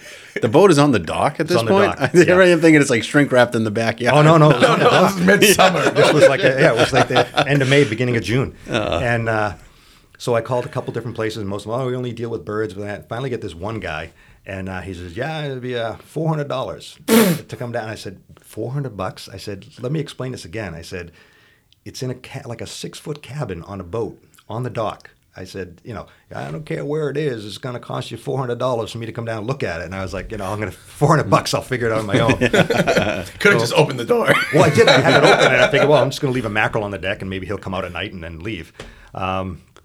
So a friend of mine has a have-a-heart trap, so I go over and I'm getting it, and the guy's 80-something-year-old uncle comes out of the house, and he's like, where are you going with that? And so I start telling him the story. He starts dragging it out of the back of my truck. You don't need this. I'm like, Jim, I need to catch the raccoon. I'm going to, put some bait in that. No, go up to Seabrook, get some firecrackers and a couple bottle rockets. Shoot him into the cabin. He goes, that thing will come out. I'm like, that's not a bad idea. So off I went to Seabrook, buying the stuff. You did. And then I'm at the counter, and the guy at the counter says, well, if you're buying these bottle rockets, you have to buy this launch tube. I'm like, well, I'm not launching them into the air. I'm just shooting them into a cabin of a boat. The guy's like, don't care where you're shooting them, but by law, I have to sell you $400. It was like an extra $2. And then, so the guy's ringing me up, and I'm like, you're not curious? And the guy starts laughing. He goes, I'm a bit curious. So I had to tell him the raccoon story. And I went down, threw them in there, and the raccoon came flying out. You shot bottle rockets inside. And the raccoon had made a mess in there. I mean, I believe bad it. dude. Those things are gross. And then last summer, I was out, had a trip, and it was like raining, so my son's boat has the cabin and the hardtop, so I'm like, we're going to take this boat instead.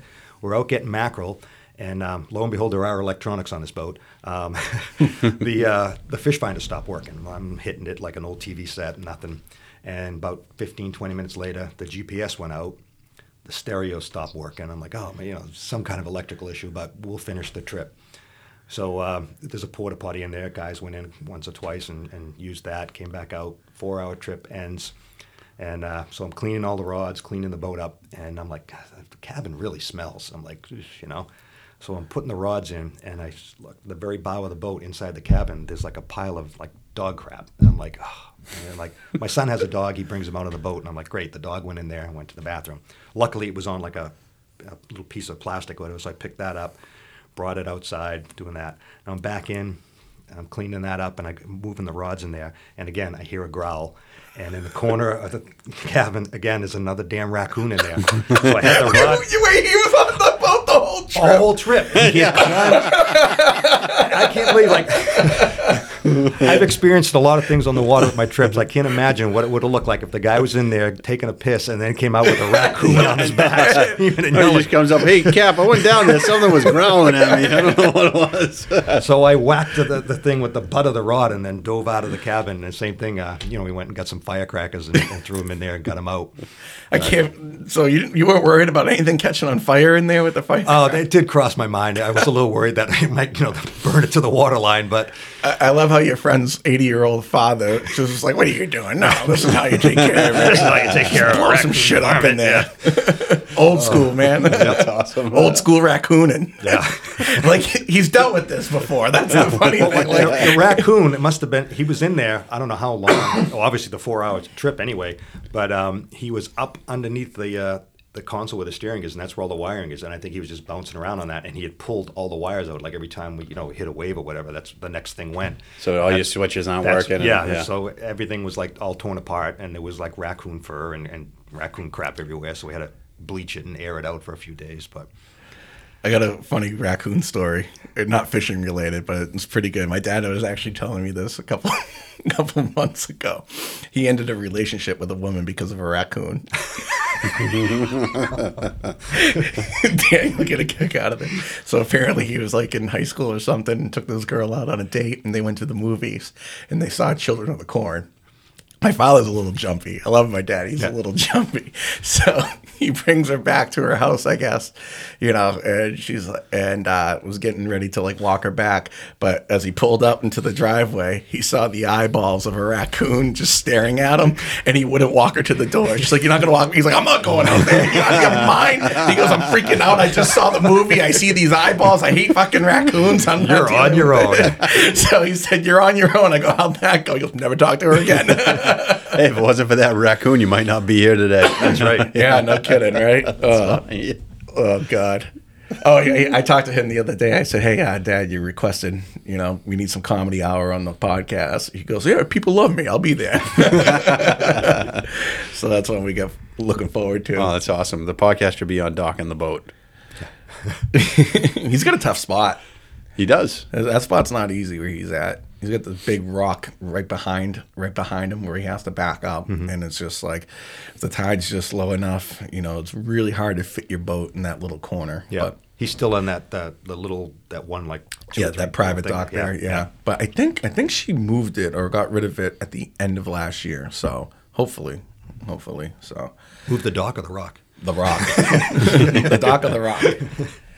That was a neat little area out there. It was a little too far upriver for me, and I came back down to Bridge, which I actually like. I like it there a lot. It's a great dock. The people on there are great. The deck is killer. Well, you got a nice place to get a sandwich after your trip every day too. Well, I don't know with gas prices and the sandwich prices there. I might be making ham and cheese every day, but oh, we got to fire up that grill. You did buy a grill, right? Yeah, I did buy a grill, but the second time I went to go use it, one of the feet snapped off. Yep. So now it's uneven. Yeah. And I've done the same thing. I I bought a grill and used it twice, I think, and then it sat in my garage, and I finally sold it at one of the flea markets. Actually, to the next guy, you can use it twice and then get rid of it. At the end of the day, it's more work. Then you had to clean the grill, and I was like, 9 degrees. I'm getting chewed by greenheads. I don't know. I'll just buy a burger up there at this point.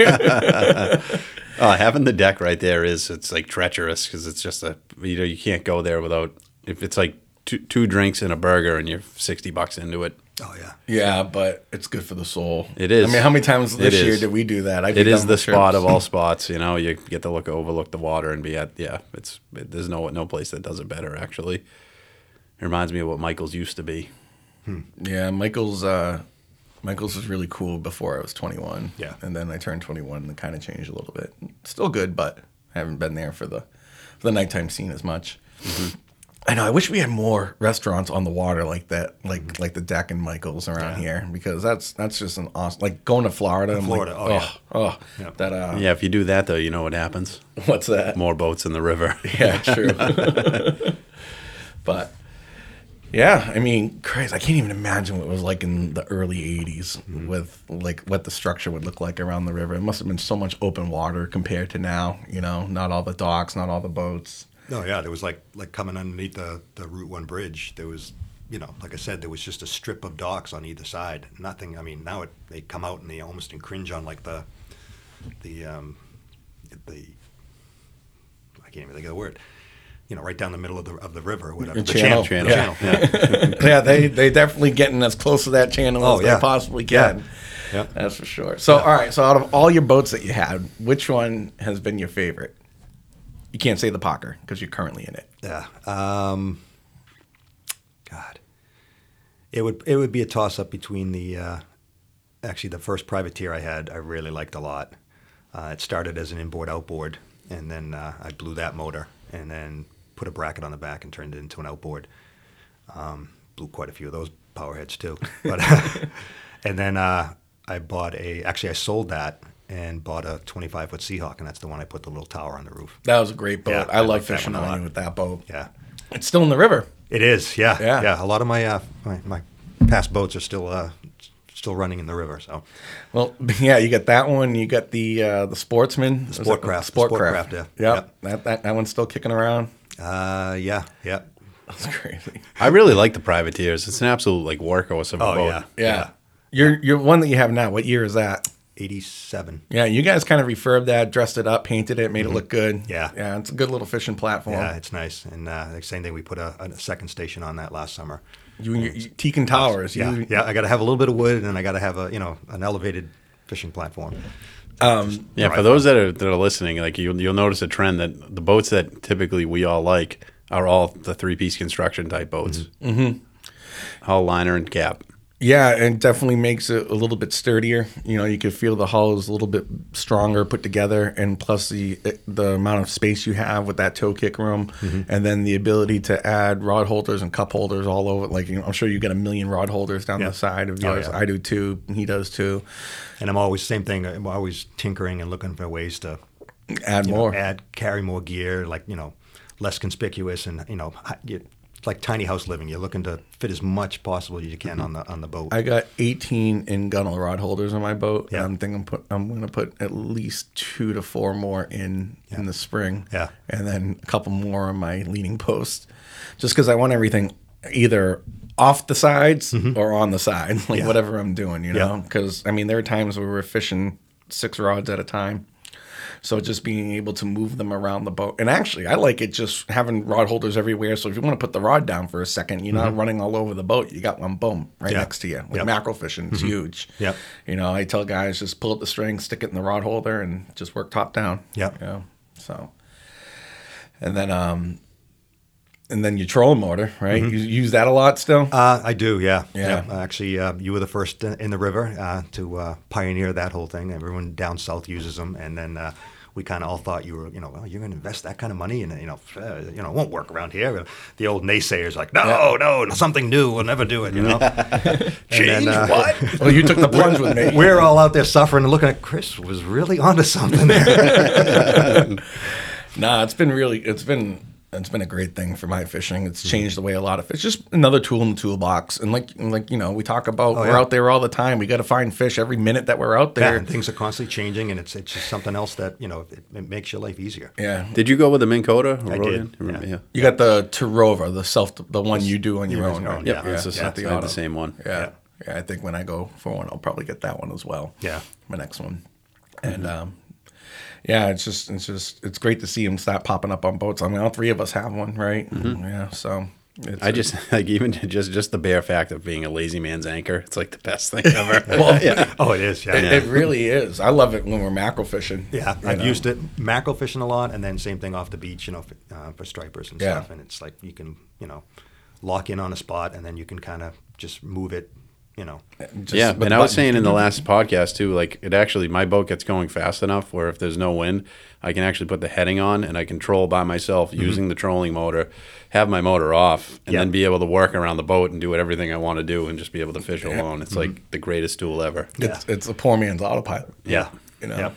Yeah, I like it a lot. Actually, I just picked up a used one for the little 17 Mako. Oh, nice. That I got to flip, but now my grandson, it's his boat. So well, he's still, how old is he now? 4? 5. 5? Yeah. All right, so he'll be taking it out in 2 years by himself. He will. Yeah. one of those Murray kids. I think they learn how to swim before they know how to walk. Yeah.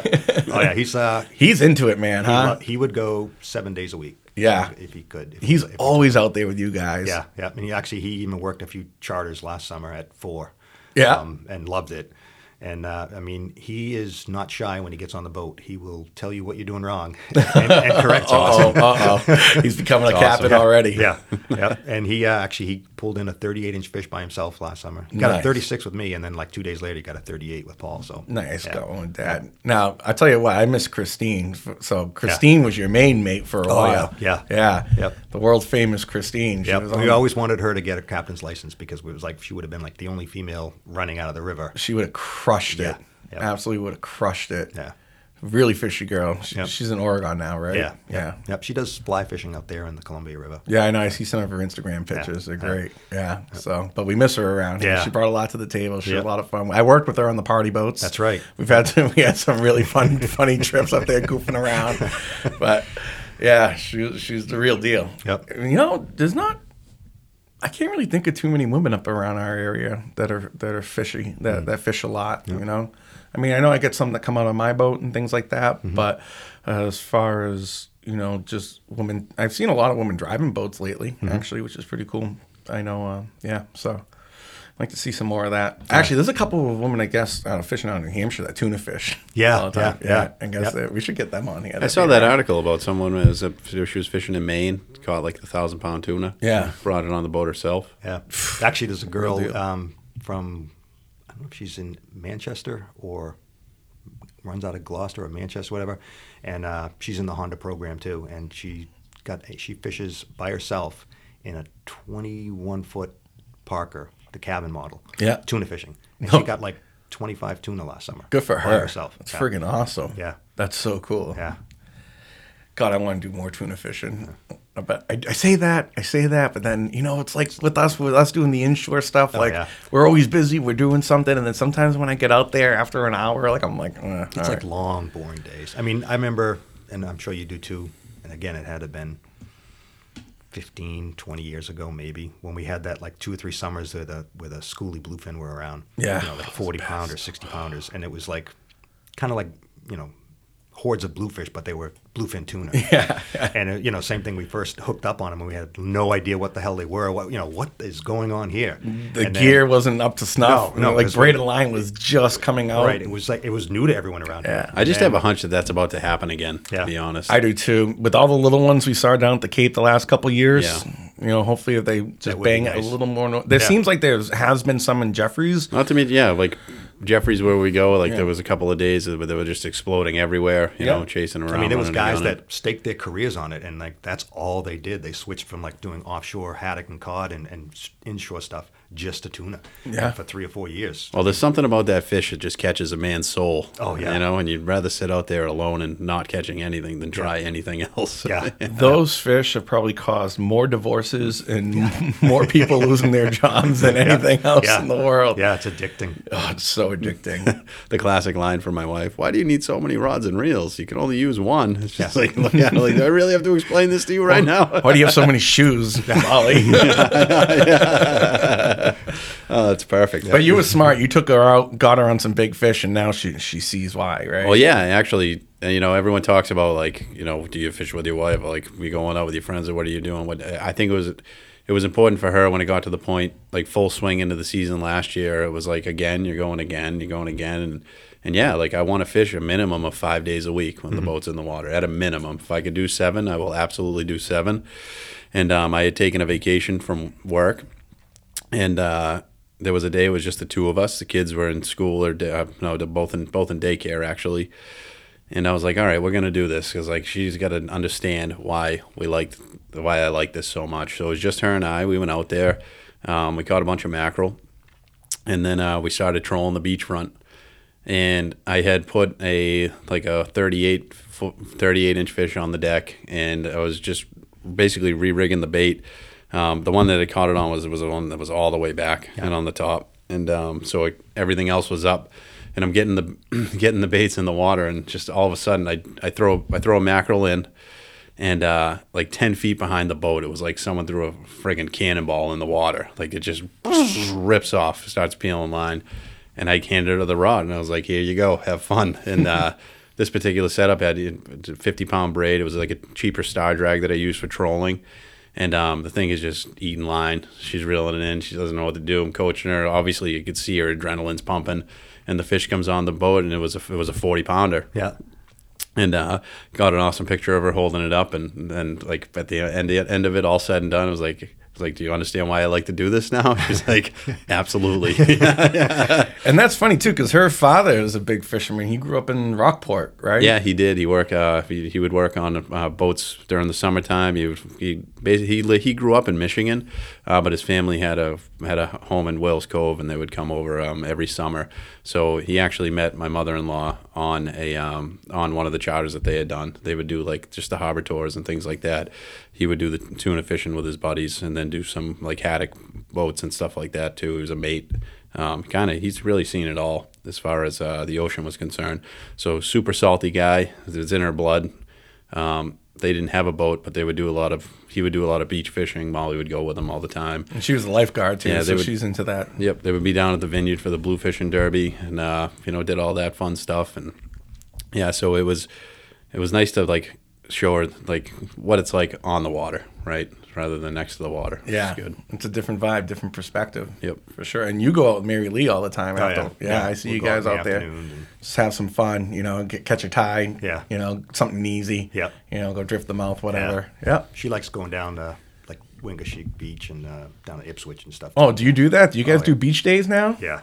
Oh, wow. Yeah, it was a lot of fun. Yeah. You got to mix in the beach days with the family. Like that's I can't really hang on the beach. I mean, they'll go and sit on the beach and everything. I mean, I'll be standing in the water up to my knees, like scrubbing the side of the boat. Yeah, I'm the same way. It's like a Tinkering little bit with of some work. stuff. I can't do it. I can't relax because can't the whole sit, time yeah. I'm just gonna be like, all right, I'm on the water. I should be out fishing right now. What the hell's going on? Yeah. No one's calling me. Like, I gotta figure. I'm down here. I might as well try something down here. Yeah. I can't do it. I can just never relax and just enjoy my boat in different ways. But I can hang like on the boat in a couple of feet of water. And Yeah. it's kind of like a floating bar because you're standing there and just have the beer on the gunnel and you're standing in the water up to your waist. It's kind of feel like you're in Florida. My parents go to a couple of those little coves down in that area. I Yeah. won't say where because it's like their special little hangout spots. But like sometimes like on the late afternoon, like we've done it like it seems like Sundays. Like I'll do 2 trips, 4 hours, and then like at like 3 o'clock maybe zip right down to where they are, meet up with them and have lunch and go for a dip type of thing. They got a couple good little spots there. Yeah. It's a lot of fun. Oh, yeah. Yeah. The water's super clear, so you can see all kinds of flounder and crabs and stuff on the bottom. Yeah. So I will it's say like on a those kid. family days, especially like the weekends when it's like bumper boats when you're trying to fish, it is nice to go to some of those secluded areas and just enjoy yourself. You know, I'll have a rod in the water anywhere I go, a line in the water, but Right. you kind of know when you are going to catch something and when Yeah. you're not, you know? Well, I know sometimes when the weekends get crazy, and this is one of the things I learned from you early on. It's like, you might want to get out of the river, no matter, and find fish somewhere else. Yeah. because it gets a little crazy there. Like you're on 128. Yeah, no kidding. Whether it's the mouth or upriver, the flats, wherever you're fishing, it can just get too crowded. So, Well, there's so many secret spots around here too to fish. That, dude, we got like no water. Like our amount of water is like so fractured. There's like 3 places to fish, and that's it. And everyone's the same thing. Are you following me? Why are you always? Well, this is one of the 3 spots, and I've already been to the other 2. There was nothing there, so this is why we're here. Yeah, well, you can, I mean, when it's just when it turns on, you can get 1 or 2 days alone, you know? And then day by day 3, everyone's there. Yeah. Well, the same. There's like there are a number of charter captains that run out of the river. And like I said, we're all pretty close with each other, and we all work well with each other. But it goes to say that, like, if like you have the week or 2 when the fish are up in Ames or upriver, and all these guys that are sitting on the dock, the weekend warriors or whatever, and they know when they see like the caravan of like the 6 charter boats in a row heading up or heading down or going to a certain area that we're there for a reason. Let's load up and go. And so all of a sudden, the next day it's was once there was 5 or 6 of us. Now it's a parking lot. Well, But, which I kind of get too, because if you're a guy that's only going out there once a week, you want to make sure you're having the most success that you can have. But at the same time, like when they come up there, or if there's just a situation where there's a lot of boats, not necessarily saying just charter captains or wreck guys, but just a situation where there's a lot of boats, it definitely puts some pressure on the fish and makes things more difficult. And, it's always good to kind of go find your own little spot. The way I look at it is if there's 100 fish and 30 boats, that's 3 fish per boat. Right. I'd rather go someplace where there's 50 fish and 2 boats. Yeah. That's 25 fish per boat. Spoken like a true math teacher right there. He's playing the odds. Well, that's all it is, right? Yeah. You just take the information and play the odds. Sometimes you can't. Sometimes it's just too good and you just got to wing it. Yep. But I think that's just something, particularly to our area, because I know we were fishing down in Florida, and I think I told this on the last podcast. I can't remember if I said it in the podcast or before or after. Yeah, we might have to start taking notes on what we say in the podcast. Yeah, no kidding. Dude, our last one was 3 hours with Jay. But like I remember going tarpon fishing down in Florida, and like we pull up on this flat, we're fishing it, and a few minutes go by, and the boat like probably 300 yards away, away, comes over on the other edge of the flat. That guy's like, let's get out of here. It's too crowded. I'm like, what? That's funny. Yep. Well, you're going tarpon fishing. In a couple Yeah, weeks. down in April again. Yeah, we've gone 4 years in a row now down to Isla Morada, and we ended up there by accident one February, and we've gone back, like I said, 4 years in a row now. I love it. How'd you end up in there and by accident? It was February vacation. My wife and I are both teachers, and my daughter, who moved to Oregon, works at a brewery. She's a chemist, and so we started doing like the brewery things or whatever when we go out to see her. And I booked like a 3-day thing up in Maine, Portland, and it was like a brewery tour. And they pick you up at the hotel, and they drive you around in a bus, so you don't have to worry about drinking and driving. And you have a couple beers at each one, and then bring you back to the hotel. So we're all set to go, and it was like minus 15. And my wife's like, geez, I'm really excited that you thought to do this, but she goes, I don't want to go freeze. And I was like, well, you're in a bus, and she goes, it's still going to be cold. And I'm like, whatever. And then this is Friday of February vacation. She's like, why don't we just go to Florida instead? And I'm like laughing, like, yeah, okay, you're going to get, hotel and airfare to Florida on Friday of February vacation when, everyone and their, brothers going to Disney and whatever.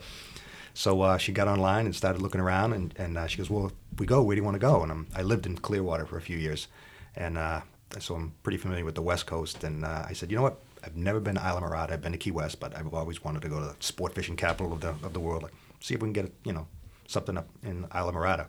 She got us hotel and airfare, and it was almost like the same price as going to Maine. No kidding. The next morning we were on a plane and flew down. So. And you found a guide down there? Yeah. A young kid that he had actually was by himself, and he runs 2 boats, and kind of like me and my son had 3 boats and 2 captains. And kid grew up down there, and very knowledgeable about the area, and just again my wife comes with me on the boat, but she's just she likes fishing, but she'll fish for a little bit and then she'd rather just sit in the sun or relax or whatever. And he was just great, like with her, like instructing her and showing her. I mean, you could tell the kid really loved what he was doing, and it's kind of like it hooked me. And we, I just wanted to catch a couple fish. Didn't care what I caught. Mm-hmm. And so we went back the next year, and then he talked me into doing a trip up into the Everglades National Park, and we did snook and redfish. How was that? It was unbelievable. Yeah, that's some awesome. Snook and redfish are both awesome species. And then again, he's on a little 18-foot flats boat, and my wife, we did like the 3-hour trip the first year, and then we were going to do a 4-hour, and he talked us into the 6-hour, do the Everglades. And she's like, well, you and my husband can pee off the side of the boat over. What do I do? He goes, oh no, there's bathrooms out there, like in the Everglades. And oh yeah. And we didn't believe him, but we did the trip, and sure enough. You're driving, like you said, there's nothing around for miles. You see nothing but just mangroves and snap. And then on the distance, it looks like this oil platform. Like, what's that? He goes, those are the bathrooms. And it's just in the middle of nowhere. And it's like this wooden dock raised like 15 feet off the water with 2 porta potties on each end. No kidding, really? Yeah. And they were like scattered throughout the Everglades. And so you can pull in, go to the bathroom, get back on the boat, and away you go. That's ridiculous. I never knew that. Yeah. So you got redfish and snook? Red, snook, and some sea trout. And then that was in February, the first 2 years. And then I was like, yeah, I'd really, come back next year. I'd really like to, go for some tarp. And he said, you're school teachers, right? I'm like, you guys have April vacation? You guys come back in April. Because it, starts picking up then for the tarp, and it's kind of tough in February. We went back last year in April, and it was unbelievable. Like I was... Like we were talking about being hooked on tuna fishing, I'm like hooked on tarpon. It's so much fun. I can't wait to go back and do it again. Yeah. But isn't it nice too to like put a trip together like that and go down with no expectations rather than like up here, you like you said, you get that feeling like we have to catch the fish in 4 hours. Yeah. But they could just go down and like not really have the mindset that you need to catch, but just relax. Yeah. Somebody once said to me once, it's a lot different being the guy at the bow of the boat than being the guy behind the wheel. Yeah. Like when you're there as an angler, it's a whole different perspective than if you're the guy in charge of the whole boat and the whole day. Mm-hmm. So that, like when I fish on somebody else's boat during the summer, like it's rare. I might get like on 2 or 3 other boats maybe all summer, and it's usually flanked by like the first trips of the year. A lot of times I go out with John to take use of his cabin, and then at the end of the year, it's mostly travel. I go fish with people down like Rhode Island and the Cape.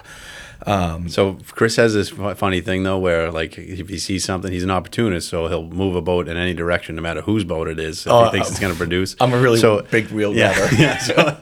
So we actually, when we went down to the Cape for Labor Day weekend, so we were on my boat and we're fishing for the albies, and then Chris just starts getting at the helm.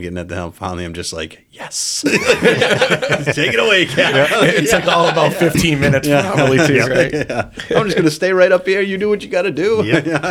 And sometimes I can't help it. Like sometimes I can't help it. Just like pick something up, clean something off, move something around, stuff like that. Yeah.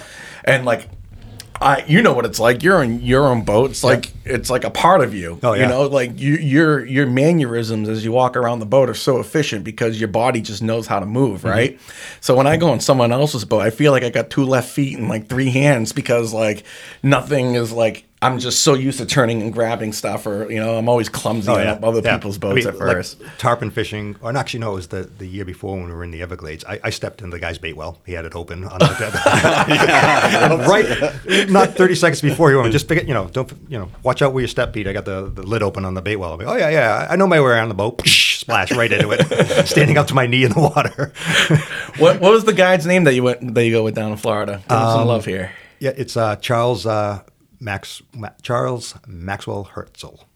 And actually, he and his dad and another business partner of theirs are he's out of Bud and Mary's, which is world famous down there.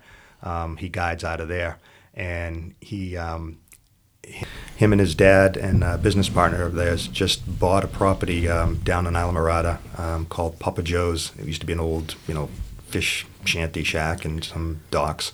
And so they just redesigned the whole thing. They're going to be putting a bunch of docks in and a restaurant and a marina facility. So they got all the permits to go ahead with that. And, I can't imagine the price it must be to do that kind of work down there. But yeah, no kidding. But what a great resource to have down there. Yeah. I mean, that's just like the best. Yeah. The way they do it and the way they're able to do it down there, it's so cool. And it's year round, which is the best part too. Yep. And I get the sense I've only been down there 4 times now, but it's like I don't think number one, the people in Florida are a little more laid back than we are up here. They're at a Florida pace, a Florida speed.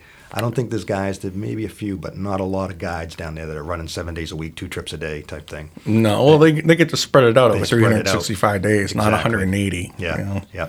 I mean, like this one kid that we went with, that we've been going with, like I said, the first year, he was by himself but running 2 boats. He had a bigger, like a 24-footer, and then the little flat skiff, depending on how many people he had. And he was doing like 2 trips, sometimes 3 trips a day. But he was like 22, 23, just, young and gun and, and going all out. And the first year we went with him, we fished, had a great time. We spent a little extra time with us because he was in no hurry to get back before his next trip. And then we were there was a little bar right across from our hotel, so I was in there at lunchtime, and there was another captain that he had handed bait off to, kind of like we do around here, that was already in there with his wife or girlfriend, in the afternoon. When this kid was still out fishing, going on his 2nd and 3rd trip, he was like an older captain, like, one and done, son. I'm having a fish sandwich and a beer. And, that's always a good time, though, like, because my parents lived in Bradenton, and over there on the west coast of Florida, I would always take the kayaks and go into the mangroves and seek the snook and the redfish. Yep. Some of the ponds there and under the docks, there was some really good redfish. To me, are kind of like their striper. Exactly. Yeah. It's like the best way to put it. But the snook fishing, and it just the landscape is so cool. You're throwing jigs into like mangroves. It's like you're throwing things right into roots. But it's a whole different feel. Yeah. Because you have the warm weather, obviously. It's humid, it's Florida, it's tropical. Yeah. And it's awesome. And snook fishing is an immense amount of fun when they're biting, but I've also had some days where it's just kind of like, where the hell are these things? Yeah. It's like honestly awful. And then you'll be in a kayak and you look over and there's like a billion crabs just like running around. It's like, I think I know what they're eating. But there's so many different species down there to fish for too. Like again, they're spoiled, and up here we have 2 or 3 things we can target, especially in the Newburyport area. I was just watching a fishing show on TV yesterday, and it was a writer for like Sports Afield or something like that. For his 50th birthday, went down to Islamorada, and his goal was to catch 50 species, and he did it in 2 days. Oh my God. That's incredible. I actually was reading something the other day that they're actually going to have a Goliath grouper season. Oh, really? Yeah. They haven't been fished for in years, and like it's people, fishing for sport and release them, but no one's been able to keep one. And I think it's going to come back. People eat them? Yeah, I mean, grouper's a delicious fish. I'm sure Goliath would be just as good. They're huge. Yeah. Imagine filleting that was the first of the trip. That was the first fish that I learned that they have cheek meat. Yeah. Yeah. Yeah. So it's like little medallions that come out of the cheeks. Yeah. All right. My battery's going to die. So we're going to wrap it up here. Okay. Pete Murray of Obsessed Charters, thank you very much for coming on here today. Happy to be here. All right. If anybody's looking to book a trip, obsessedcharters.com. All right. All right. Thanks a lot, Pete. Thanks a lot, Pete. Thanks, guys. Bye-bye.